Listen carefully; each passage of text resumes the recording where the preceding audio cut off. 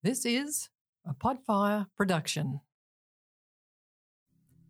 This podcast may include explicit themes or swearing and may not be suitable for children.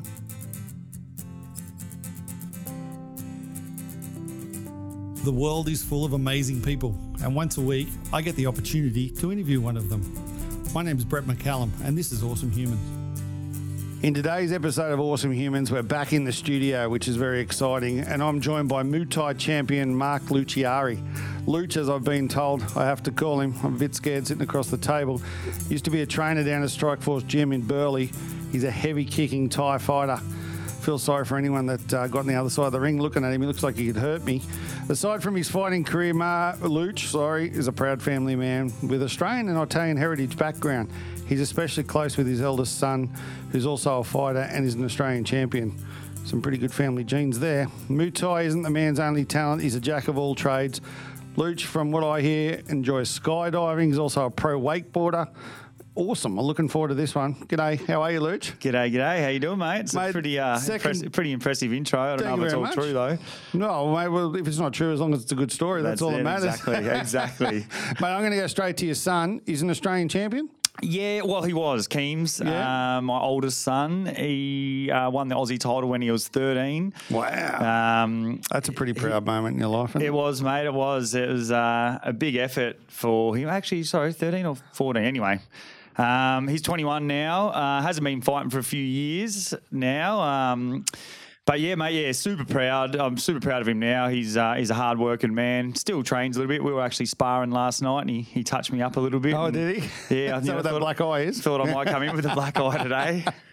Yeah, he's good. So is he a big unit? He is now. Yeah, he's taller than me. He's definitely not built like I am. He's got more of his mum's lean, athletic kind of body. Yeah. But I say that too, mate. My kids have got lean, athletic. Actually, they're just skinny. Yeah.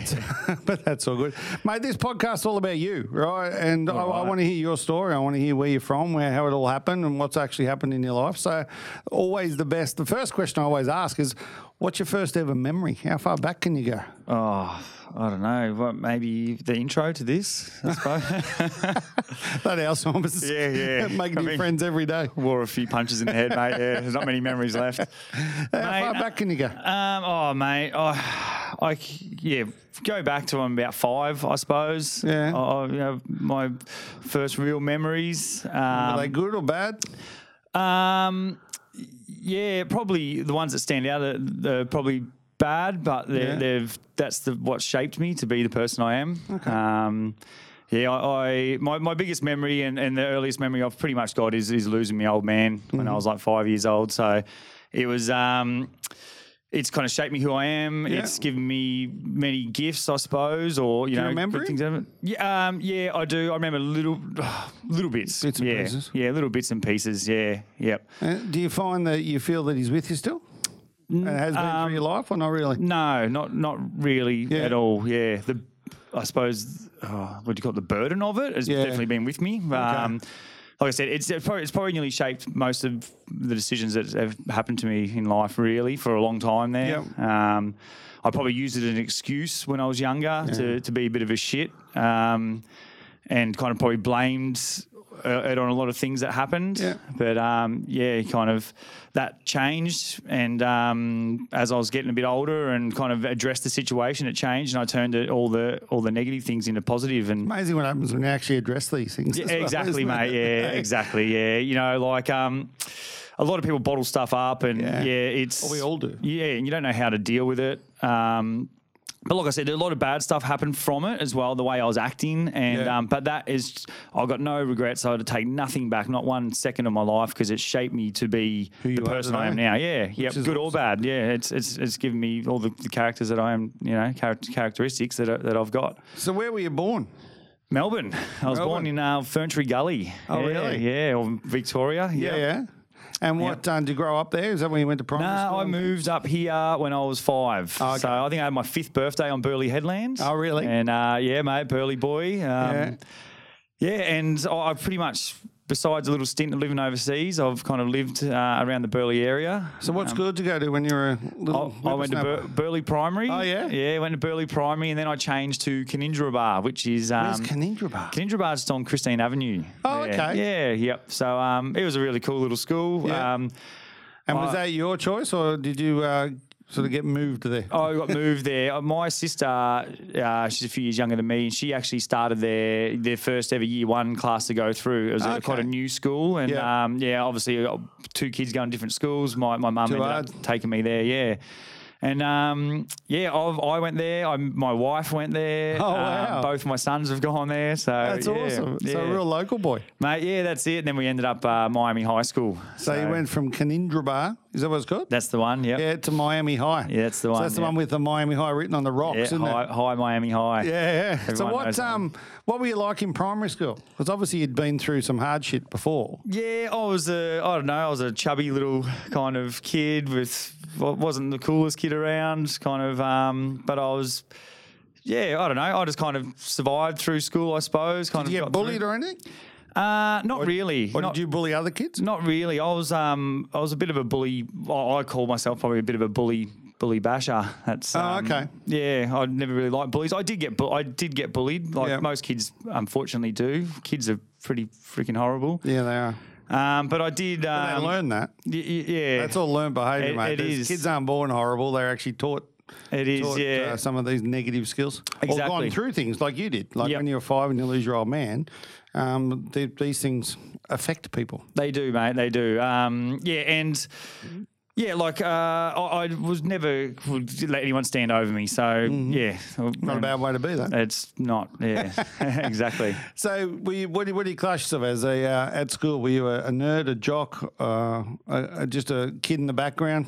Yeah, I was a little bit of a kid in the background in the younger days, until I kind of found myself, I think, like I was talking about before, and I kind of started accepting things that had happened to me instead of blaming them. It was different stages as I was going through, you know. I think I found myself going into year 8. I started getting a bit more confidence of who I was. So you moved to high school and sort of...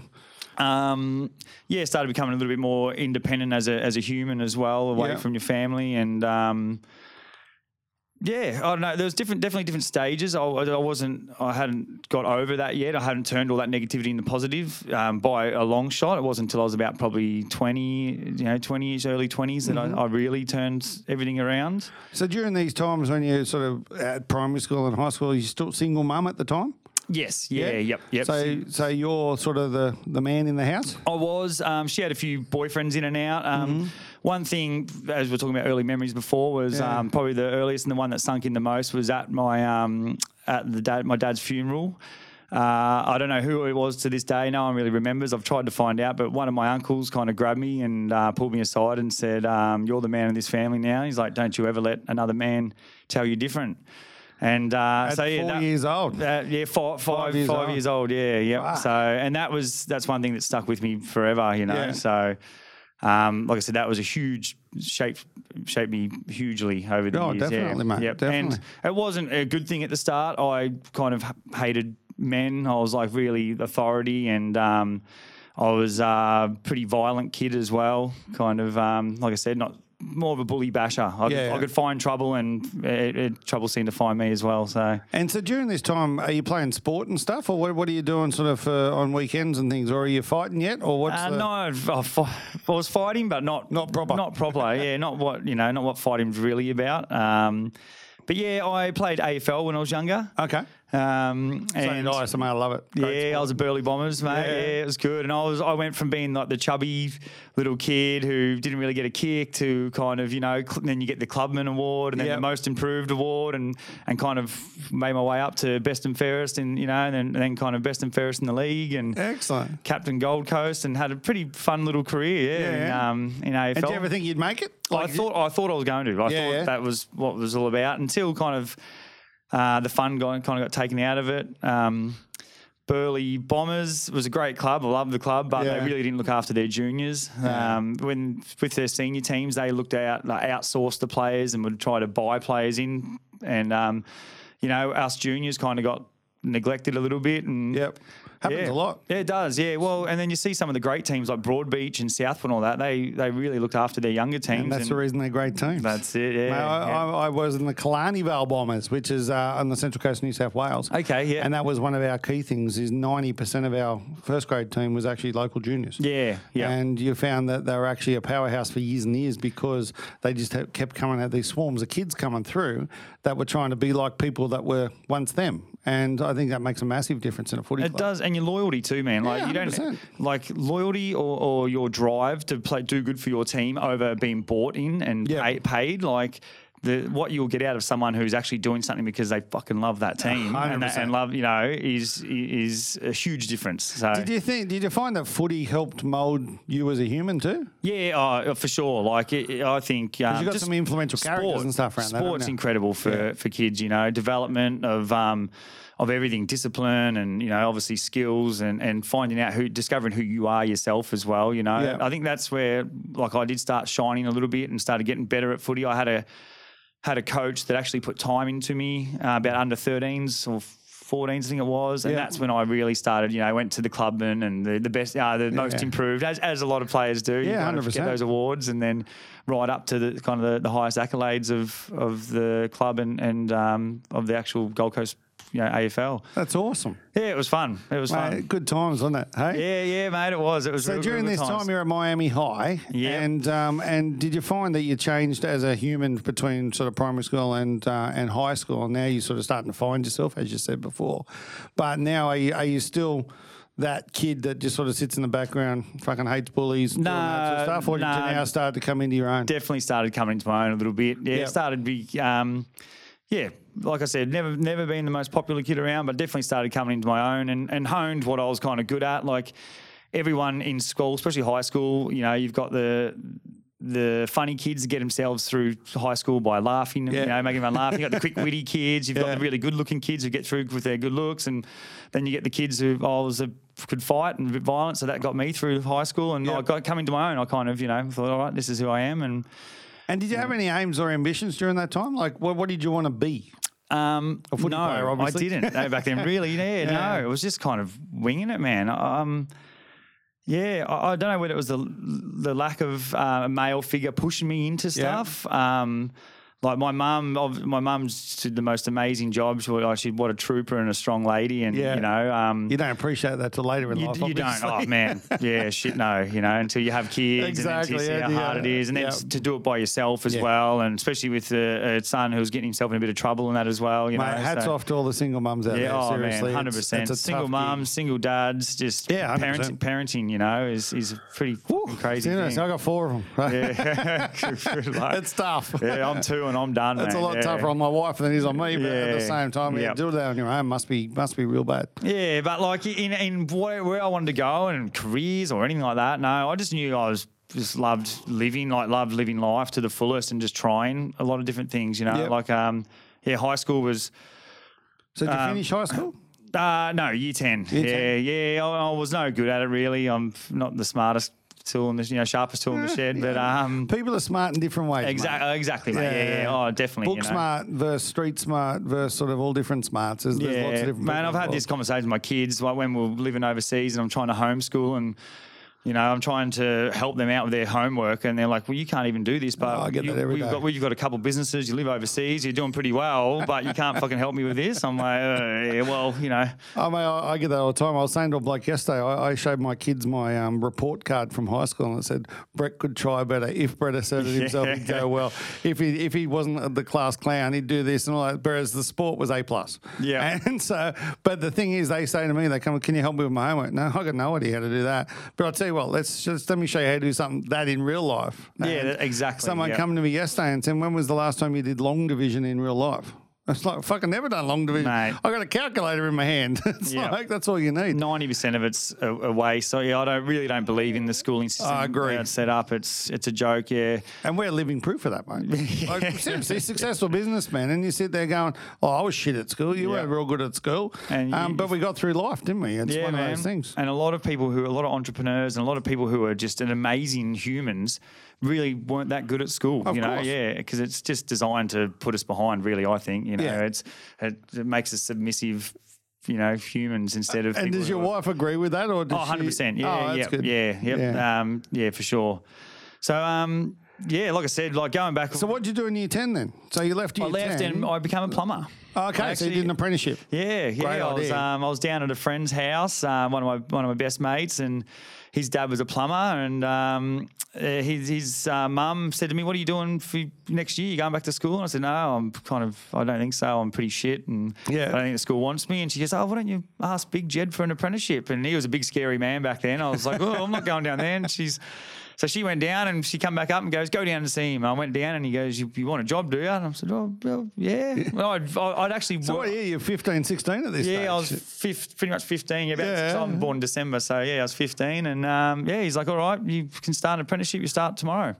So I had no school. It was over the school holidays, so it was Best like way to do it. Yeah, Throw it you was, in there. mate. Yeah, and I didn't appreciate what I had until a lot later on in life either. Like Yeah. I finished my apprenticeship and was always just trying to get away from it. I tried so many different other things, I suppose, jobs and other avenues. But here I am today at 41 years old and I've got a plumbing business. So it just keeps drawing me back into it. Yeah. But the thing is, you've got a plumbing business. You're not just a plumber.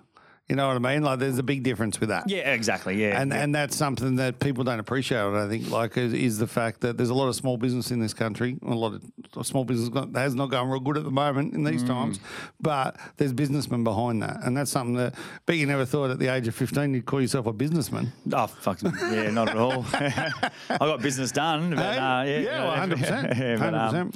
yeah, So you did your plumbing apprenticeship, and so what's that? You finished around that about 18, 19, a bit older. I finished at 19, yeah. I was Yeah. qualified at 19. And at that stage, me and my wife, or wasn't a wife then, we fell pregnant. Oh, wow. Yeah, so kind of life got real. Yeah. Real quick. Do you remember that? Do you remember that day? Oh, yeah, 100%. And, yeah. and so how long had you been going out? We'd been together for about 8 months. Yep. But we'd known each other since year 6. Okay. We went to... It's an old school, mate. Yeah, went to primary school together Yeah. and high school, and we'd only just caught up recently at the old Edge nightclub in Broadbeach, and we hooked up and. I was actually moving overseas. I was going to go to live in Canada with a few buddies, as a lot of, kind of 19, 20-year-old kids do. 100%. And, I got home from work one day and she said, "Come in here, I've got something to tell you." And she goes, we're pregnant. Well, I'm pregnant. So, yeah, it was, I remember was it as that vivid feeling? as, You're a 19-year-old very, bloke. very overwhelming, mate. I ended up going outside and just boxing on with the bag for probably an hour or so. I don't even remember. I just remember no gloves on. I remember there was a little bit of blood on the bag, and Yeah. I was kind of like, "Holy shit." What do I do? Like, I didn't even know anyone with kids really, or I didn't have a dad to go see, and I was a little bit distanced.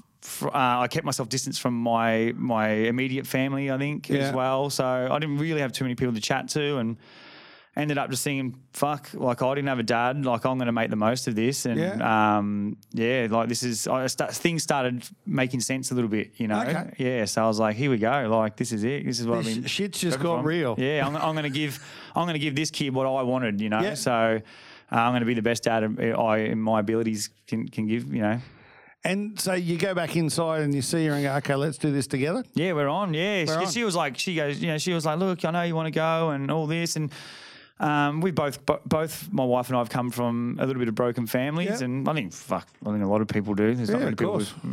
Mate, The thing is with that, right, is that there's a lot of families that weren't broken, but they were. Like Yeah. back in the day, there was a lot of people that stayed together just because that's what you oh did. man, yeah, don't get me like, started on this. If you look at some of those families now and you think, fuck, imagine what would have happened if you guys had have actually split up when your kids were 1 or 2, given everything they needed, but at the same time not fought and argued for fucking 16 years in front of them. Yeah, exactly. Yeah. It would have made a massive difference in everyone's life. In everyone's, yeah. The two partners, the happiness. You see sometimes people, they break up and how happy they end up becoming, And they become friends and they look after their kids. But Yeah. the ones where they neglect the kids, that's shit. But the ones where like they actually then still the kids are the most important thing, that's the most important thing. Yeah, Simple, man. Really. There's so many people, there's so many couples out there that are on their deathbed and they just literally lived a lie their whole life. They lived with that person just because it was comfortable. It was a bit too hard to maybe break up or just fucking tell the truth. Just tell each other the 100%. truth of how you feel. And sometimes even telling the truth to your partner of how you feel can bring you guys closer and reconcile that relationship. course. You know, you're like, Oh, hang on, fuck, I didn't realise you were saying that. I Yeah. didn't think you were thinking that. yeah, man, let's be truthful to each other. Like, yeah, it's one Good way thing. to be in a relationship. It is, and it's one thing me and my wife have really adamant about, and you know, like we've been together for over 20 years now, and Yeah. obviously everyone goes through tough times. course you do. Relationships are just constant work all Yeah. the time, but yes, I don't know. A few years ago, we really started becoming really truthful with each other, and Yeah. that was the only option we had because we were kind of on the brinks as Yep. well. And it's just, yeah, our life since then is Changed. Yeah, man, incredible. Yeah. Yeah, but you're 19 years old. You've got this decision to make whether you're going to go overseas with your lads or you're going to like stay home and look after this woman that you've impregnated. And what's the decision? Mate, there wasn't even a decision. It wasn't Was it even, easy? wasn't even a second Yeah. thought, dude. It was just overseas was gone within the microsecond that not even minutes. Punch in the bag. The microsecond that it happened. Yeah, there was no I didn't have a choice. The choice was be the best fucking dad I can Awesome. to the kid and, Yeah. and my wife, my partner. Yeah. Yeah. And so what goes through your head then? Are you sitting there going, fuck, do we got to get married? What do we got to do? Nah, not at all. We weren't traditional family, so Okay. yeah, fuck, just winging it. It was like, all right, here we fucking go. I don't Were know. you living together at the time? We were, yeah. Yeah, okay. And So I didn't know what a dad was supposed to do or Yeah. what they were supposed to be like. I did have, my mum had boyfriends and eventually, I got a stepdad. Yeah. He's an amazing guy. But like I said, I was quite distanced from them. Mm-hmm. I think when my dad passed when I was 5, that was it. I was like, well, I'm going to kind of, one of the real bad things that come from it was me distancing myself from my immediate family. Yeah. I don't know why. Maybe because I didn't want to get hurt as bad again. If you distance yourself from something, you can't really get as hurt from it. No, of course. But yeah, so And are you fighting during this time? no, not yet, not yet. So you've just got a bag out the back because you enjoyed punching. Yeah, I was. Yeah, I actually I did train around 18, 19. Did train Muay Thai for a little bit. Why Muay? How do I say it? Muay Thai. Muay Thai. Yeah, or Thai boxing. Thai boxing, yeah. Yeah. But Muay, what's Muay mean? It means boxer. That's boxer. Yeah. And so it's Thai boxing. Yeah. Yeah, fair Yeah. cool.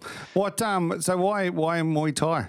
Well, I just had some buddies. I had a buddy that owned a gym. Yeah.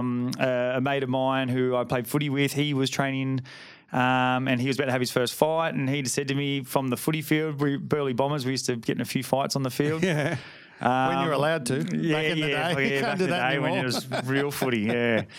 And he said, come along, and I went along and really enjoyed it. Yeah, it was good. And that was the stage that I stopped getting in trouble on the street, really, Okay. that was... Is that because you then started to learn discipline and Exactly, and yeah. that sort of stuff? Yep. And actually, I'm fighting for a reason now. Yeah, and really realised that fighting on the street is not good. Like, and it doesn't need to be done. Like, you don't... I always thought, like, I was in fights because I couldn't get out of them. Yeah. But once I learned how to fight and And I you didn't found need I to. could get out of any Yeah. situation, without violence, And is So- Muay Thai got like a like in karate you have a sensei and you have or in boxing you have a boxing coach and those sort of things. Is Muay Thai very based around who your coach is? Yeah. Is that the way it works? Yeah, what your gym is as well. Like a lot of gyms specialise. So you have your coach, same as boxing. You have your coach, and a lot of gyms like because Muay Thai is obviously we got 8 weapons. We use our hands, we use our elbows, you use your feet, you use your knees, So they call it the art of the 8 limbs. And some gyms are predominantly really good, known for being good boxers. Other gyms are known for being really good kickers, Yep. and then other gyms are really good in the clinch with elbows and knees. So it depends on your gym. Our gym was very traditional Thai, Strikeforce gym on the Gold Coast here. Mm-hmm. Was always known to be a really good traditional Thai gym. I feel we were probably more all-round fighters. We didn't really specialise in anything. Maybe the clinch, we were always known for pretty strong clinch. Not that I was, but a lot of our... What was your best weapon? Me... mate, I just was a fighter. Like, that was it. Yeah. I wasn't super talented or anything like that. You just kept going. Yeah, it was just a Never fighter. give up. Yeah. So, yeah. So it's interesting that during that time you then learned how not to fight. Yeah, man. Yeah. It's amazing, isn't it? It Like, is, I go to a boxing gym and I love to box, right? And I go to a boxing gym to learn different movements, different styles, all that sort of stuff. And as you say, but then when you're out in public, it's like, I actually don't want to do that here. Yeah. And It's amazing, I reckon. It's easy on the street too. Like one of the big things about fighting was the challenge that it presented, like mentally and physically. And Yeah. I actually had a boxing fight first before a Thai fight, and I remember the boxing fight. Like I was in the ring and I couldn't even hit the dude. I'm like, what the fuck? Like, how this is so hard to punch someone. Like on the street, it's easy. Like you get in a fight with 3-4 guys and you're all smacking around and throwing these wild haymakers and punches are landing. You get in this ring, It's you're technical, fighting isn't it? rounds, and like you can't hit this guy clean. Like and the whole thing of fighting another man, another human who is trained to fight you, like that, he's just purposely trained to fight you. There's nothing more beautiful than two like humans who have got nothing but the what they've been given and punching on with each other. Like a lot of people look down on it, but I think it's such a pure form of challenging yourself and challenging against unbelievable, former other humans. Yeah. And so with that, there's Muay Thai, there's boxing, there's lots of different like wrestling, all that sort of stuff. Then there's UFC. Yeah. Yeah. Right? Are you an MMA fan, or have you ever fought MMA? What's sort of your thought? What's your take on the mixture of it all? I think it's quite great. I think it's pretty amazing. I'm not into groundwork or rolling around the ground or anything like that, but like I really respect the art form, and I think MMA's like it's just all styles kind of mixed together, so they don't specialise in just stand up or just on the ground like it was kind of right back at the start with more jiu-jitsu and stuff like that. But so do you watch it? Yeah, I watch the fights that interest me. I suppose. Yeah. Definitely. So you're not like a big fight fan where you got to watch every fight that comes on the telly, all that sort of stuff. No, it's more not at all. I like him. Let's watch them battle. Yeah. When I love watching boxing. I actually just recently I've been watching a lot of boxing. I don't know why. Just go through that little period. Yeah. Just Anthony Joshua, mate. I love watching Anthony Joshua. Yeah. I mean, he's so talented. He's so technical. He's a big man who's very athletic. Yeah, 100%. I think that's the big difference. And like Mike Tyson's just about to supposedly make his comeback. But I was watching him do some pad work the other day at 53, and you think, fuck, like mate, that's just the speed of that man. What an incredible human, hey? Like just from what he's got, man. Imagine talking to him. His story, holy shit. Yeah, he's gone through a lot of fucked up stuff. Yeah. I just love how like he is so humbled, and like he can really look back on what was, and who he was and what he was, and he's got no regrets of it, but he obviously didn't like the person he was back then. If you listen to some of his podcasts with Joe Rogan and stuff like that. So, the Mike Tyson, Joe Rogan podcast actually had a pretty big influence on my life as well of Joe Rogan asking him how he became so humbled and looking back on his life and everything like that, and Mike kind of spoke about smoking DMT and losing his ego and becoming losing that ego and that defense that was him, that he'd built up over all those years to create this person what he thought was him, but he went and smoked DMT and the OTAC, the toad, and lost that and lost his ego and just what was, and that's what changed him. So it's pretty amazing, isn't it? Yeah, it is, mate. It is. It's an incredible thing, and like I went and saw a shaman and did this similar thing. And wow. Yeah, it's pretty incredible. Yeah. So let's go back. You're 20 years old. You're about to have a child, and you have a child. And what was that experience like? Oh man, awesome! Yeah. Were you there? Yeah. Oh yeah, 100%. Yeah. Were you down the catcher's end, or you're up at top? I was right. I was catcher's end, mate. Yeah, I was right there. Isn't it an amazing experience? Oh, it's freaking incredible. Like, and at 20, fuck, mate. When his head's coming, I'm like, fuck. Is it supposed to look like that? I'm looking at it, like, what's going on? Holy shit! What have I created here? This thing doesn't look human. But isn't that amazing though? When that child comes out and you look at it and go, fuck, I made that. Yeah, oh, mate. When the first breath they take, the first breath they take, your whole life changes. Every way you look at anything in the world, it's just changed. Like every perspective you had changes. Yeah, it's incredible, and including your respect and perspective of women as well. When you see that happen, it's just to go through that and live. Yeah, fuck. Yeah, I know, mate. But it's really interesting hearing that coming from you. Is the fact that obviously you didn't have a dad during all those times, and you didn't know how to be a dad. But you instantly know how to be a dad as soon as your baby's born. Oh, 100%. Yeah, Isn't that bizarre? It is. You don't get given a manual. You don't go through an apprenticeship. You don't do any of that sort of stuff. It just pops out and you go, oh, okay, that's mine now. Yeah, that's it. Here we go. Here we go. And the Game ride. on. And Yeah. what a ride it is, eh? It is, mate. Yeah, and like it's been the most incredible thing that ever happened to me, you know. So And so so we're 20, we've got a baby, you're a plumber still at this time? yep, Yeah. I am. Yep. And you getting itchy feet in the plumbing game? You want to now try different things or are you still? Well, yeah. Well, I was actually, we were just cruising along, plumbing because I was making pretty good money, and Yeah. I was actually wakeboarding back right now. I kind of started getting into wakeboarding. And, Okay.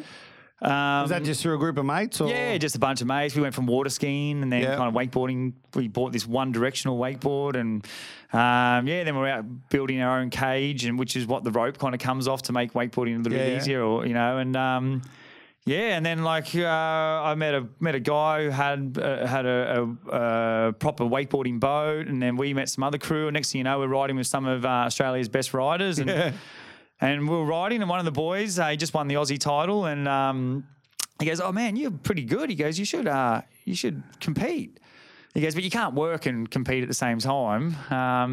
So what, compete for cash? Yeah, he said you should compete. Just Come on the tour. start wakeboarding. Yeah. And I went home and told the wife. I said, "That's it. I'm." So are you married at this stage or still partners? No. We were just still partners back then. Yeah, and just went home and said, "I'm quitting plumbing. I'm going to be a wakeboarder." And what was that response? She was like, "Yeah, go for it." Fucking, awesome. Yeah, this is why we're still together. She's super supportive, and she's like, "Fucking sweet. Have a crack. Send it." Yeah. The thing is, you've always got plumbing to fall back on. Mate, and this is the thing that I didn't realise until, I went in, we wakeboarded for about 6 years. How'd you go? I've never been super talented at anything. I just try hard. Yeah. I used to make up for the technical moves. I'd go bigger with my moves. Okay. And that had its toll on my body. Ended up with 5 knee operations and Wow. yeah, pretty banged up. Did you win some loot?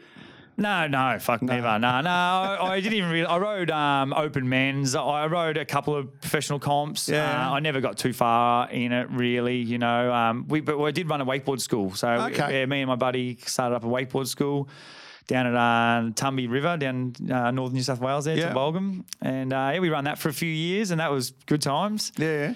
But I started getting photography as well while I was in the boat injured. I picked up a camera, one of the photographer's cameras, and shot off a roll and ended up getting a front cover of a little magazine. And Awesome.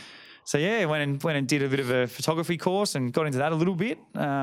That was another little sideshow for a while. Oh, mate, but the thing is, what you're doing here is you're finding your way. You're Exactly, finding what you mate. wanna Yeah, do, fingers in you're finding pies. who you Yeah, are. fingers in pies, and tried different stuff. So. And so whilst you're doing this, obviously your little fella's getting older. He is, Yep. And are you at home much with him, or are you on the road a lot? Yeah, well, I was a pretty much stay-at-home dad. Like he was. awesome. Yeah, my wife had a cleaning business. Yep. So she was supporting me while I was becoming this professional wakeboarder. The first kind of 6 years of my oldest boy's life, he was spent with us on the boat. Pretty Yeah. much, he was on the water every day. Yeah. So when did he first start wakeboarding? 4. His 4th birthday. He was actually in a magazine for one of the youngest wakeboarders in Australia. Wow. So it was good. He's got a little spread in the magazine, a little rider. Does he ride now still? No, we're kind of out of it these days. It was one of those things. It was our life for a long time. A lot of my good buddies still this day. Some were and are still some of the best wakeboarders in the world. So we're still know people. I still go out in the boat every now and then, but it's a kind of distant. After kind of 5 knee operations. Yeah, that was the big thing. Yeah, that was one of the big reasons I did get out of it, even with the wakeboard school, was that I was sitting on the boat every day and teaching people to ride, which is super enjoyable, but I just couldn't do it myself anymore. So Yeah, that's fair it was enough. like time for something else. Yeah. And then what was next? What was next after that? I think I went back into plumbing for a little bit. Yeah. Well, So has plumbing always been that love-hate relationship?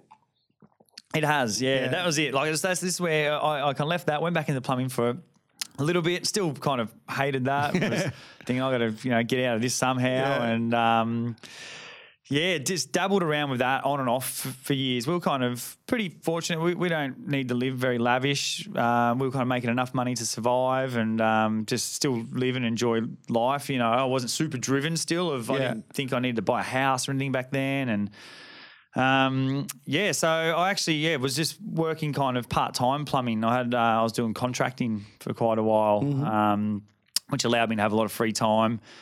And yeah, that kind of carried on for a few years, really. So during this whole time, you still fight? No, I haven't even started fighting yet. I Okay, didn't so start it's pre-fighting? fighting. Yeah, I didn't start fighting until I was like 28. Okay.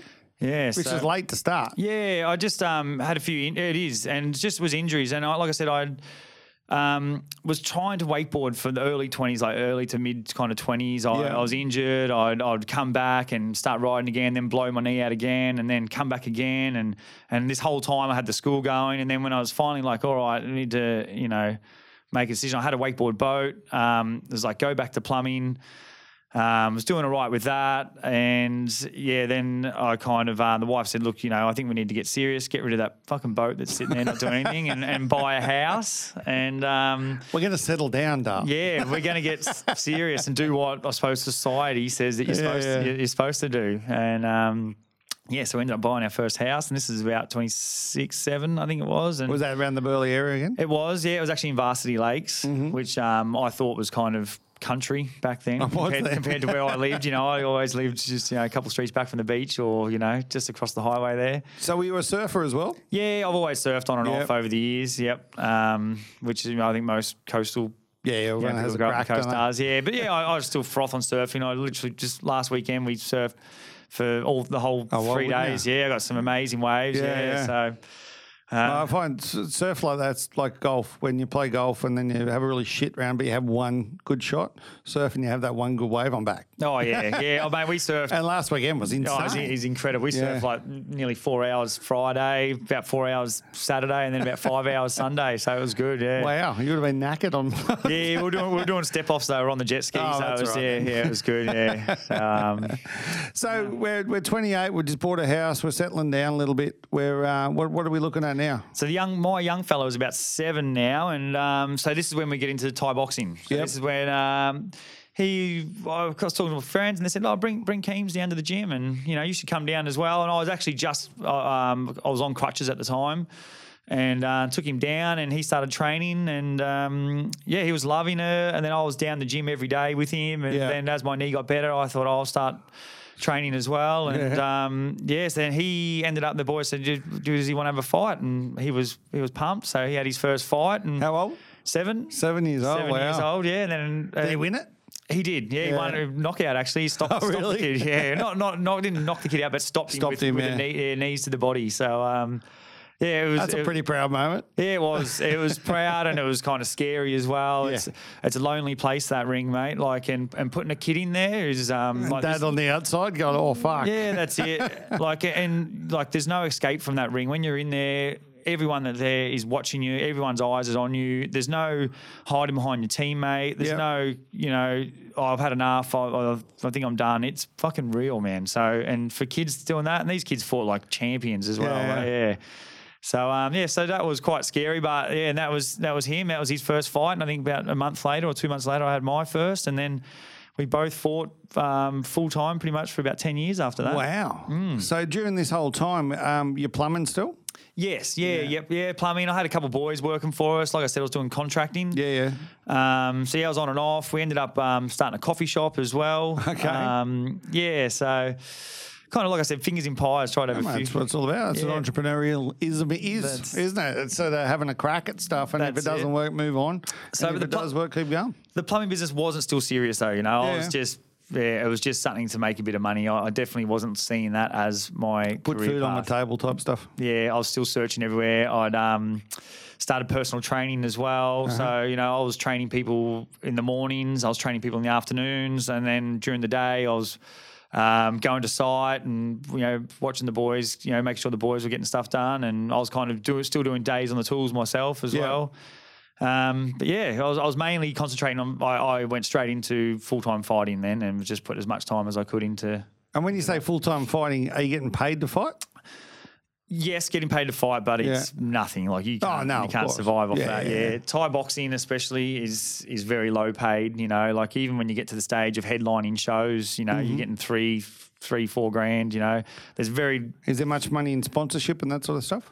Not really as well, mainly products supply you'd get free gear. And you can only have a certain amount of protein powder and pads. You can, yeah, you can, yep.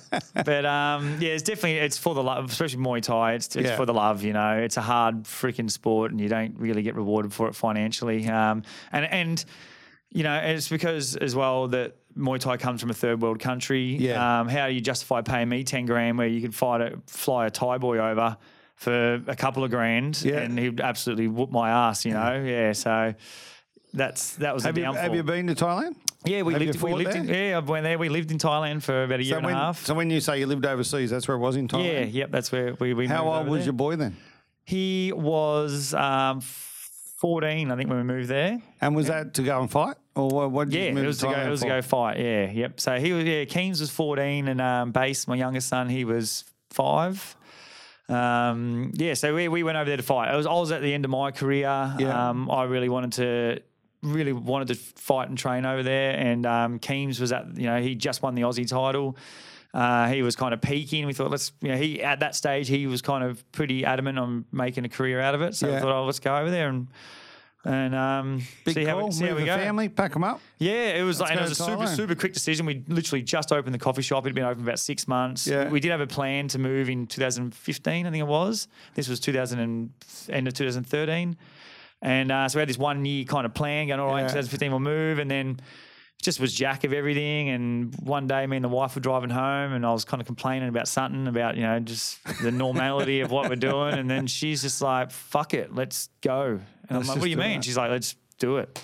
So, we literally put the wheels in motion and we were over there within about 2 months after that kind of car drive. Did you find when you arrived that you were accepted straight away?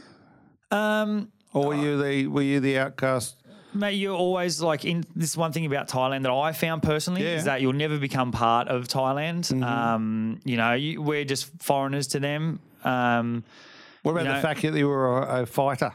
Definitely. Oh man, the Thais are beautiful people and everything like that. But they're very proud and they're very Muay Thai is their sport. So you're just a foreigner doing their sport, And like I said, they were very welcoming and everything like that. But you still are just a foreigner to them, and you're just a way to make money. Yeah, fair call. Yeah, but like I said, it's just my opinion.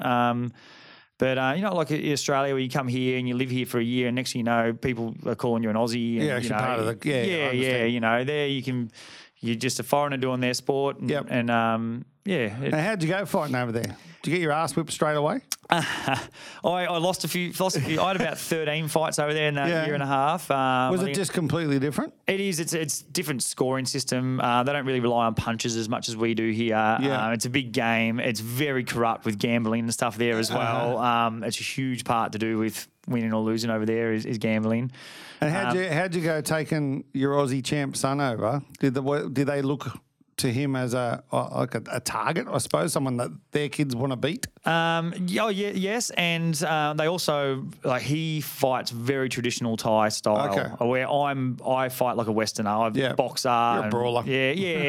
Not very nice to watch. You know, where it's all about the art form. And he's a beautiful fighter. So they really, really took to him. He had a big fan base over there. Oh, really? Yeah, it was really good. Yeah, yep. So you were there for how long? 18 months? We were there for about 16 months, yeah. Why did you leave?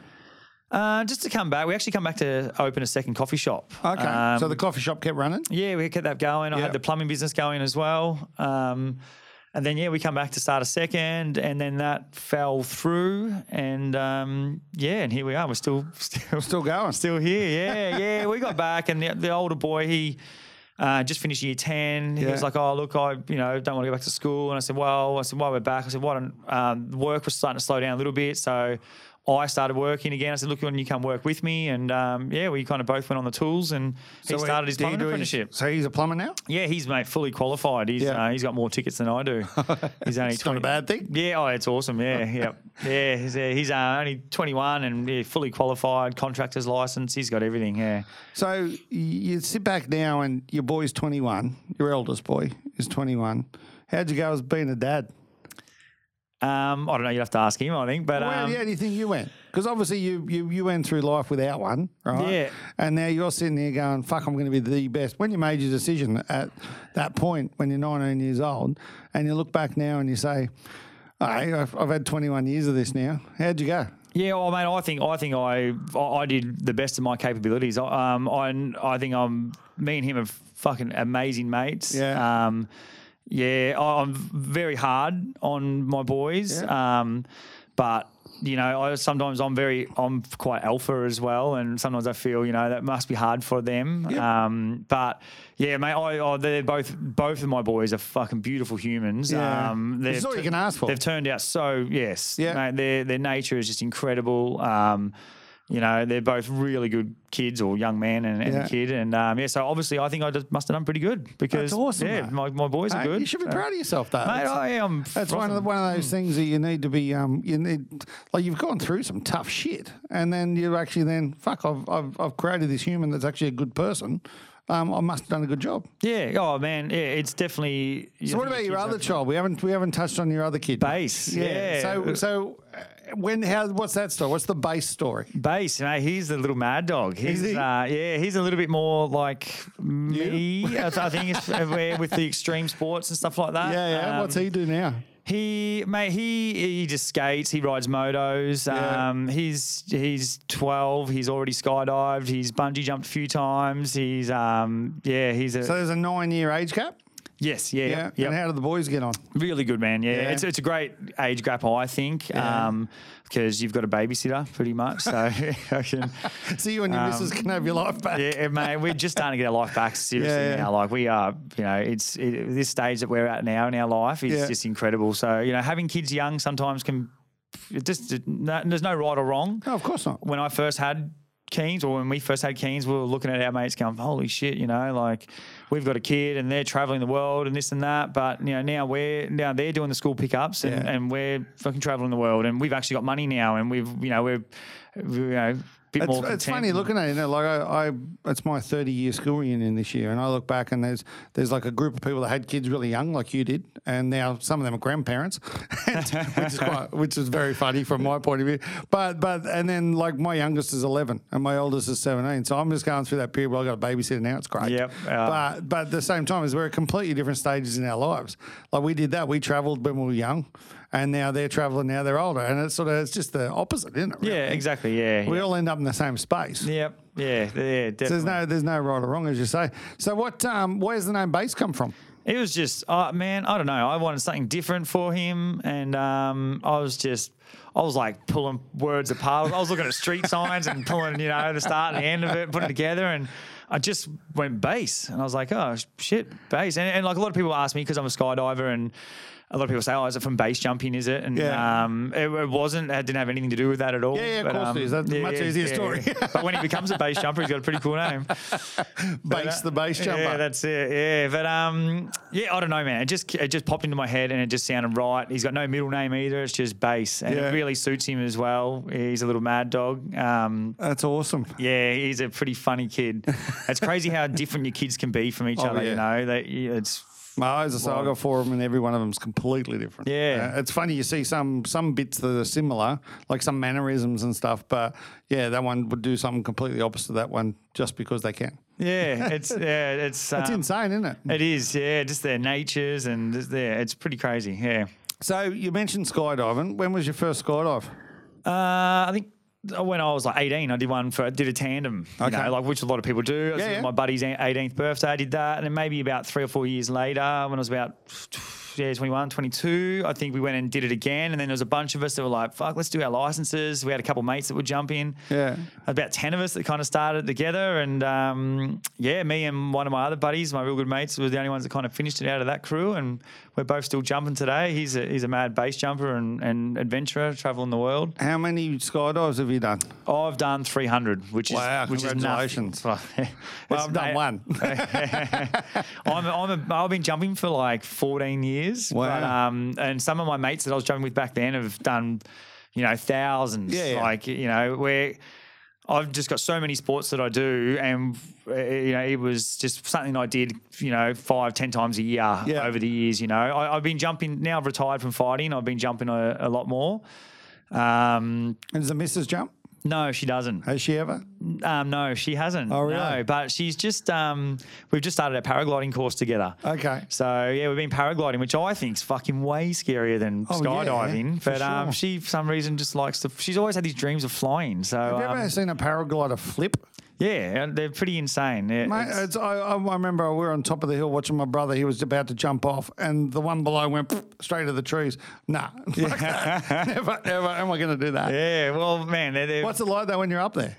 paragliding. Well, I haven't actually. We're only you just starting two now? weekends in. Yeah, well, I've Okay. flown off the training hill, but I haven't Yeah. actually soared and soared around yet. That we were supposed to go last weekend. So is that and the true sort of the closest you can get to flying? Have you tried a flight suit? That looks pretty wingsuit? insane. I've flown similar. I've flown it's called a onesie. It's like a wingsuit. Yeah. I've got a lot of buddies that are wingsuit base jumpers and wingsuit pilots. But yeah, I've just got my correct license to start wingsuiting. I just got Okay. my D license in skydiving, so Yeah. now I can start, which was meant to happen just before all this shit happened and skydiving got shut down. So. Yeah. So yeah, a onesie suit that I've flown is very similar. So what's the difference? Well, onesie suit with a wingsuit, your arms and your feet are kind of attached by a bit of material in between. Okay. Onesie suit's like a baggier suit with a couple of like smaller kind of pockets from your arms down to your legs. Yeah.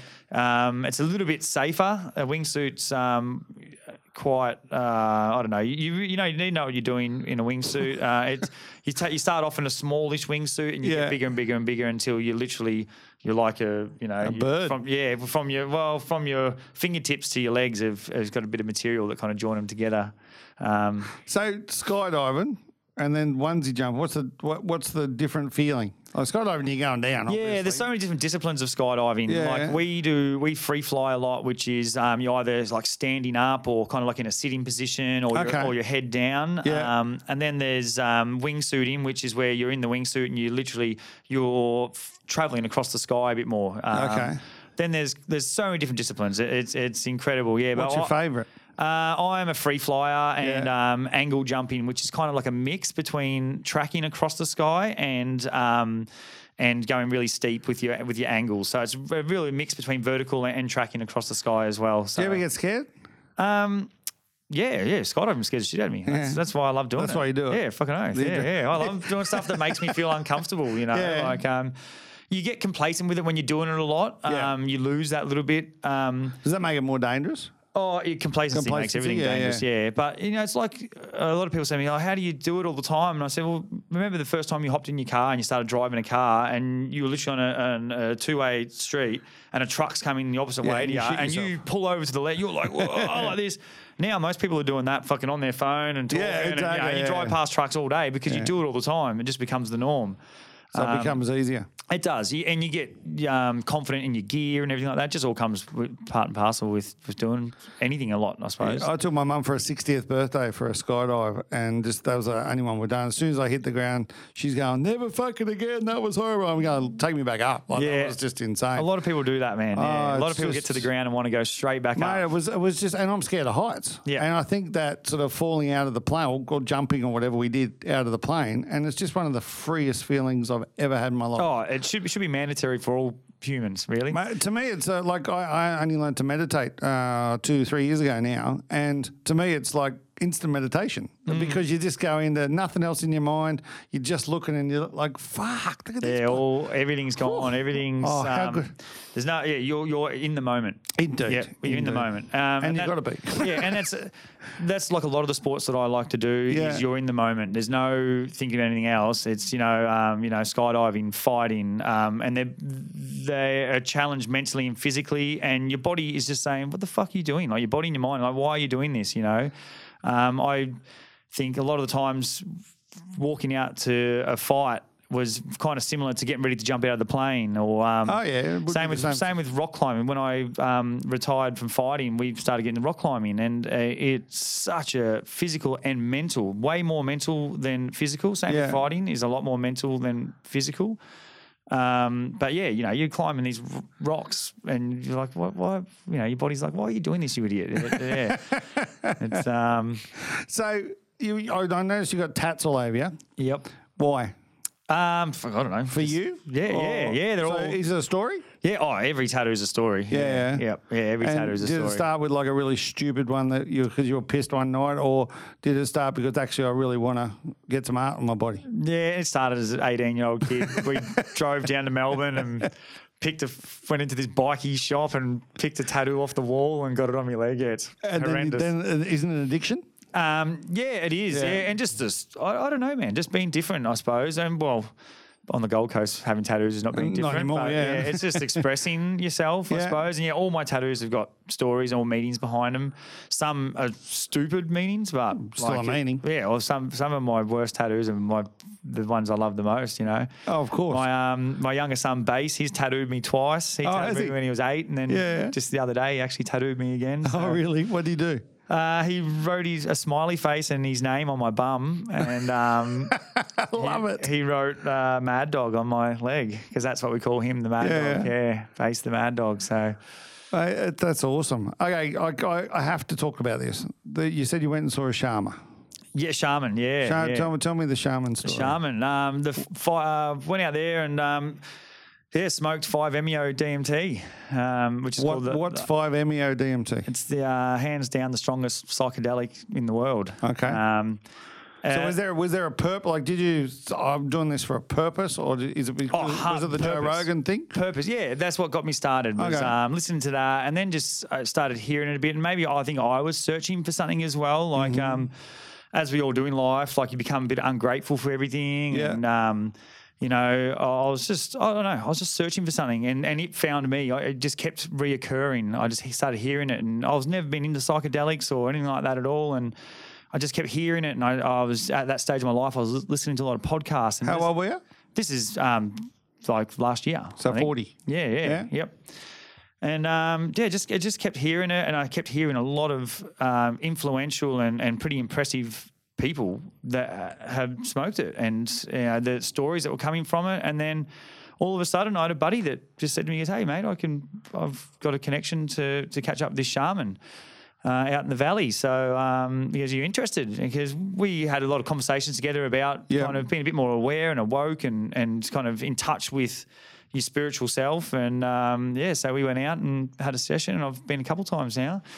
And talk me through it. What happens? It's a quite a amazing ceremony. You go out and there's a little community out there in the valley, and you get kind of welcomed into the ceremony circle. He chants. There's a lot of chanting. So very spiritual. Very super spiritual. Yeah. You sit down and we discuss a few things with the shaman and him and his kind of helpers. Everyone's kind of chanting and singing a little bit and telling us some stories, and he administers the 5-MeO DMT. It's actually from the Otak toad from Mexico and America. Oh, really? And it's like the poison out of the glands on the toad, and they squeeze it out onto a bit of glass and they dry it out, and it becomes like a crystal form. Yeah. So you smoke it in a little pipe, and it instantly hits you. And you disassociate from your body. With there's 5-MeO DMT and NN-DMT. 5-MeO is a lot stronger. It's about 10 times stronger than don't look up these facts. But No, about 10 times stronger than NN-DMT. Yeah. They call it the God molecule. You literally, there's no you anymore. Whereas with NN-DMT, it's kind of you. You see a lot of kaleidoscopes, a lot of colours, and it's kind of you're travelling through the universe, talking to aliens and entities and. So which one did you have? I've had both, but this with the shaman is the 5-MeO, and you have to have it administered by a shaman as well. It's not something you can go and just get. It's a proper medicinal ceremony, you know. So you smoke it, and smoke it instantly hits you? Instantly hits you. You lay back onto a pillow. You're in a circle with other people around watching you, and the shaman, he kind of goes on the journey with you. He'll start playing an instrument, but he ends up smoking a little bit of the leftovers of your pipe. Yeah. And he's literally singing to you. He's on the journey with you. He's with me. He played a really big bassy kind of drum. With some of the other people out there, he was playing flutes, and there's all these different South American kind of instruments that he's playing and chanting, and you're completely under. Some people don't move. Some people get a bit vocal. Some people stand up. Apparently there's this Aboriginal guy out there that gets up and does like an ancient corroboree, and he can't remember it or doesn't even know where. So do you remember all this, or is it, how do you know? I don't remember the first bit of being under. Yeah. I've just, like I said, there's no me anymore. You just become part of the universe. You literally become everything. And then as you start coming back and start getting self-awareness again, it was nearly like you're reborn. I just had this big, deep breath and this most beautiful, euphoric, orgasmic, white kind of light and feelings of just pure gratitude and joy and sadness and everything in one. Unfortunately, your ego starts coming back quite quick, and you start thinking. All of a sudden, I started getting a bit of self-awareness and was like, "Oh, hang on, I'm in a group with people watching me," and I'm like, "Oh, am I doing something stupid?" Or, unfortunately, everyone's that fear of maybe being judged or anything like that starts coming. Your ego, I suppose, or of course, starts coming back, but. So for about 10, 15 minutes I was under, and I don't have huge memories of it. I just have beautiful, euphoric, orgasmic kind of feelings of just total bliss, like it's total enlightenment. And then I kind of started coming back, and I could hear all the sounds, and I could see the clouds coming over, but I couldn't see whether I was part of it all. You know what I mean? I was part of the water, and I felt my face was a bit wet. And then I actually started realizing that I was crying. I was just bawling my eyes out. And then I really started getting self-awareness and sat up. And then the shaman gives you, a bit of a plate of fruit. And then one of his helpers comes over, and you kind of move off to the side. And he's still chanting and singing. And I was going from laughter, like I'd laugh just hysterically, into kind of crying, and it was just so overwhelming of just how amazing, what I just experienced. It literally just became part of the universe. And did it change you as a human being? 100%, man. Really? Yeah, 100%. Yeah, it is. And is that noticeable to others? Yeah. Oh, yes. Yeah. My wife. That you've changed? Yep, for sure. Yep. My whole outlook on everything has changed. I've become such a better person. I've become so much more self-reflective and self-aware, and a bit more kind of, aware to other people and to everything, I've just become a lot better human. I think it's like it's reset you, hasn't it? Oh, yeah, fully, yeah. And I think if more people in the world, especially influential people or people of power, did the medicinal journey on the OTAC, the world would be such a better place, man. I just love how you just glow when you talk about it. Oh, it's fucking incredible, man. I can nearly it's just... You can re-feel it. Yeah. And that's one amazing thing about starting to talk about it, is that you start getting all that feelings back, because the outside world destroys that so quick. Oh, 100%. The first time I did it, we actually drove back in after it. And it was only 3-4 hours after, I'm driving back in, and next thing you know, it's traffic, and I've got to be somewhere at a certain time, and I was like, whoa, all these outside negative things were just hammering me down again. I was just like, whoa, what the hell? So and then the second time I went out there, we actually stayed out for the night and really let it sink in, and all. So did your missus do this as well? No, she's not into that at all. Okay. She's quite she's a Māori girl. She's quite in touch with her spiritual side anyway, and she likes to watch over me when I do sometimes do the NN DMT, and she can really she's just discussed stuff that I've seen. Our souls are entwined, man, and she can That's awesome. feel it, what I'm feeling as well. Yeah, we've had some pretty incredible journeys together. Yeah, that's amazing. Yeah, what a great story. That's to actually then be able to sort of look back and reflect on everything. And as I say, your whole demeanor changes when you talk about that. You can obviously feel it. It's sick. It's just so bad that it's looked down on. A lot of people look at this and go, "Oh, fucking psychedelics and this and that." This is just a drug. And but even medicinal marijuana, you look at that stuff now, and it's actually curing people. It's helping people. It's doing all this stuff.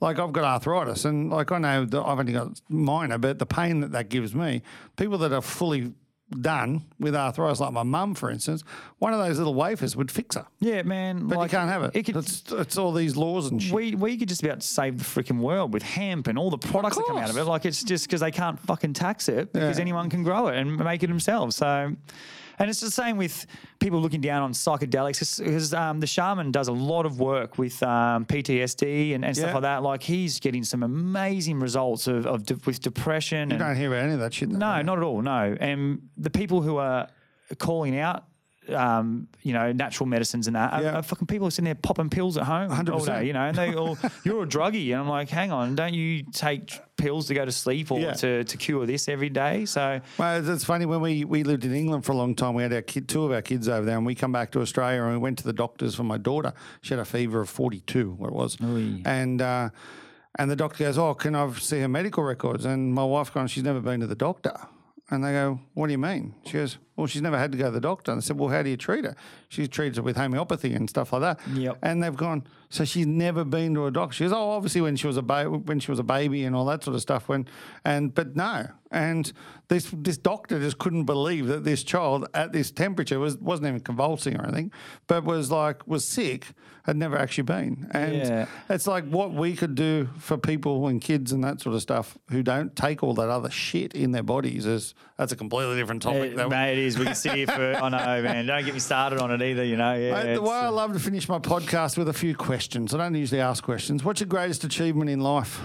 Greatest achievement in life is, I feel at this stage is being able to give back and give back something to not only just my kids. Like obviously, my greatest achievement in life, everyone always says it's cliche, is your kids, everything like that. But I feel that I've got myself into a position in life, mentally, physically, financially, just everything, is that now I can start to give back a little bit. And I actually am willing to give back, which is something I never thought I'd be able to do. I thought I was quite a selfish person, but I really enjoy being able to help other people. It's a good feeling, isn't it? It is, man. And I love seeing fucking people be the best version of themselves. And I love helping people do that too. I froth on pushing people to the limits. This is what I was saying. I'm a bit hard on my kids sometimes, but the only reason I'm so hard on them because I fucking know how much potential they've got. And I love seeing people just be the best person they can be, Mate, they're going to turn around when they're older and go, fuck, he pushed me that hard. Yeah, hopefully one day they do. They're hating it now, but they will. They will. Yeah. Who's the person that's had the biggest influence on your life?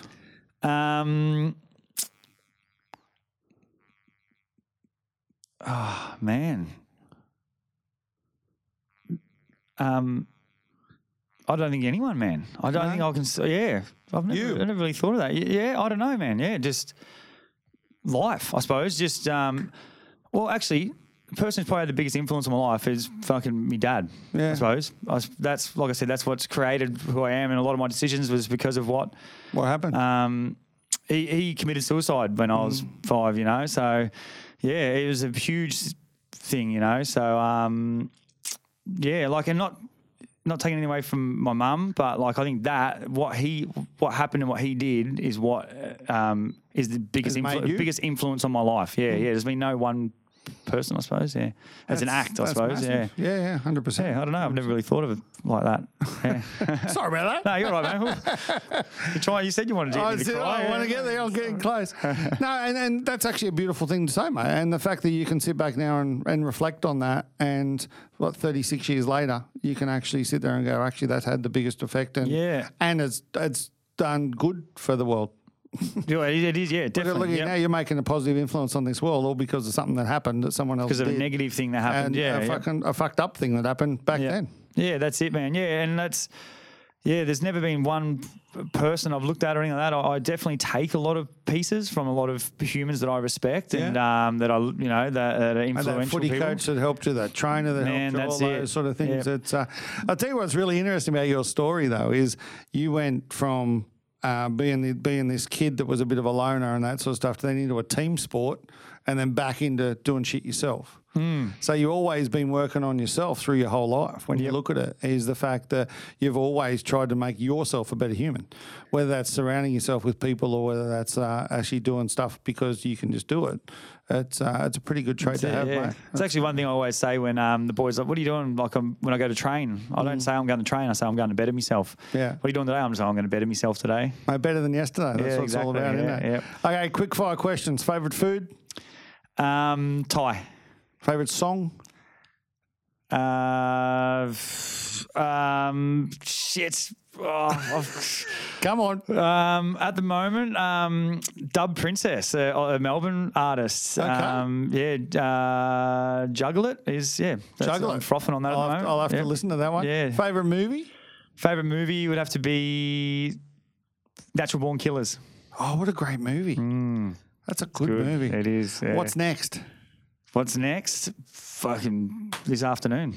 I'm actually off to a meeting with a couple of my really amazing mates, and we're going to look at trying to better the world, mate. So I love your work. Business meeting with a couple of really amazing humans. Mate, thank you so much for this story. I really appreciate it. I appreciate your time. As far as I'm concerned, you're an awesome human. Thank you very much. My pleasure. Thank you very much. What an amazing human. Thank you so much for listening today. I really hope that you enjoy the rest of the Podfire podcasts, and I really hope that you enjoyed Awesome Humans. Reach out to us on Podfire and all the social media channels, as well as BJ Macca, to reach out to me personally. Have a great day.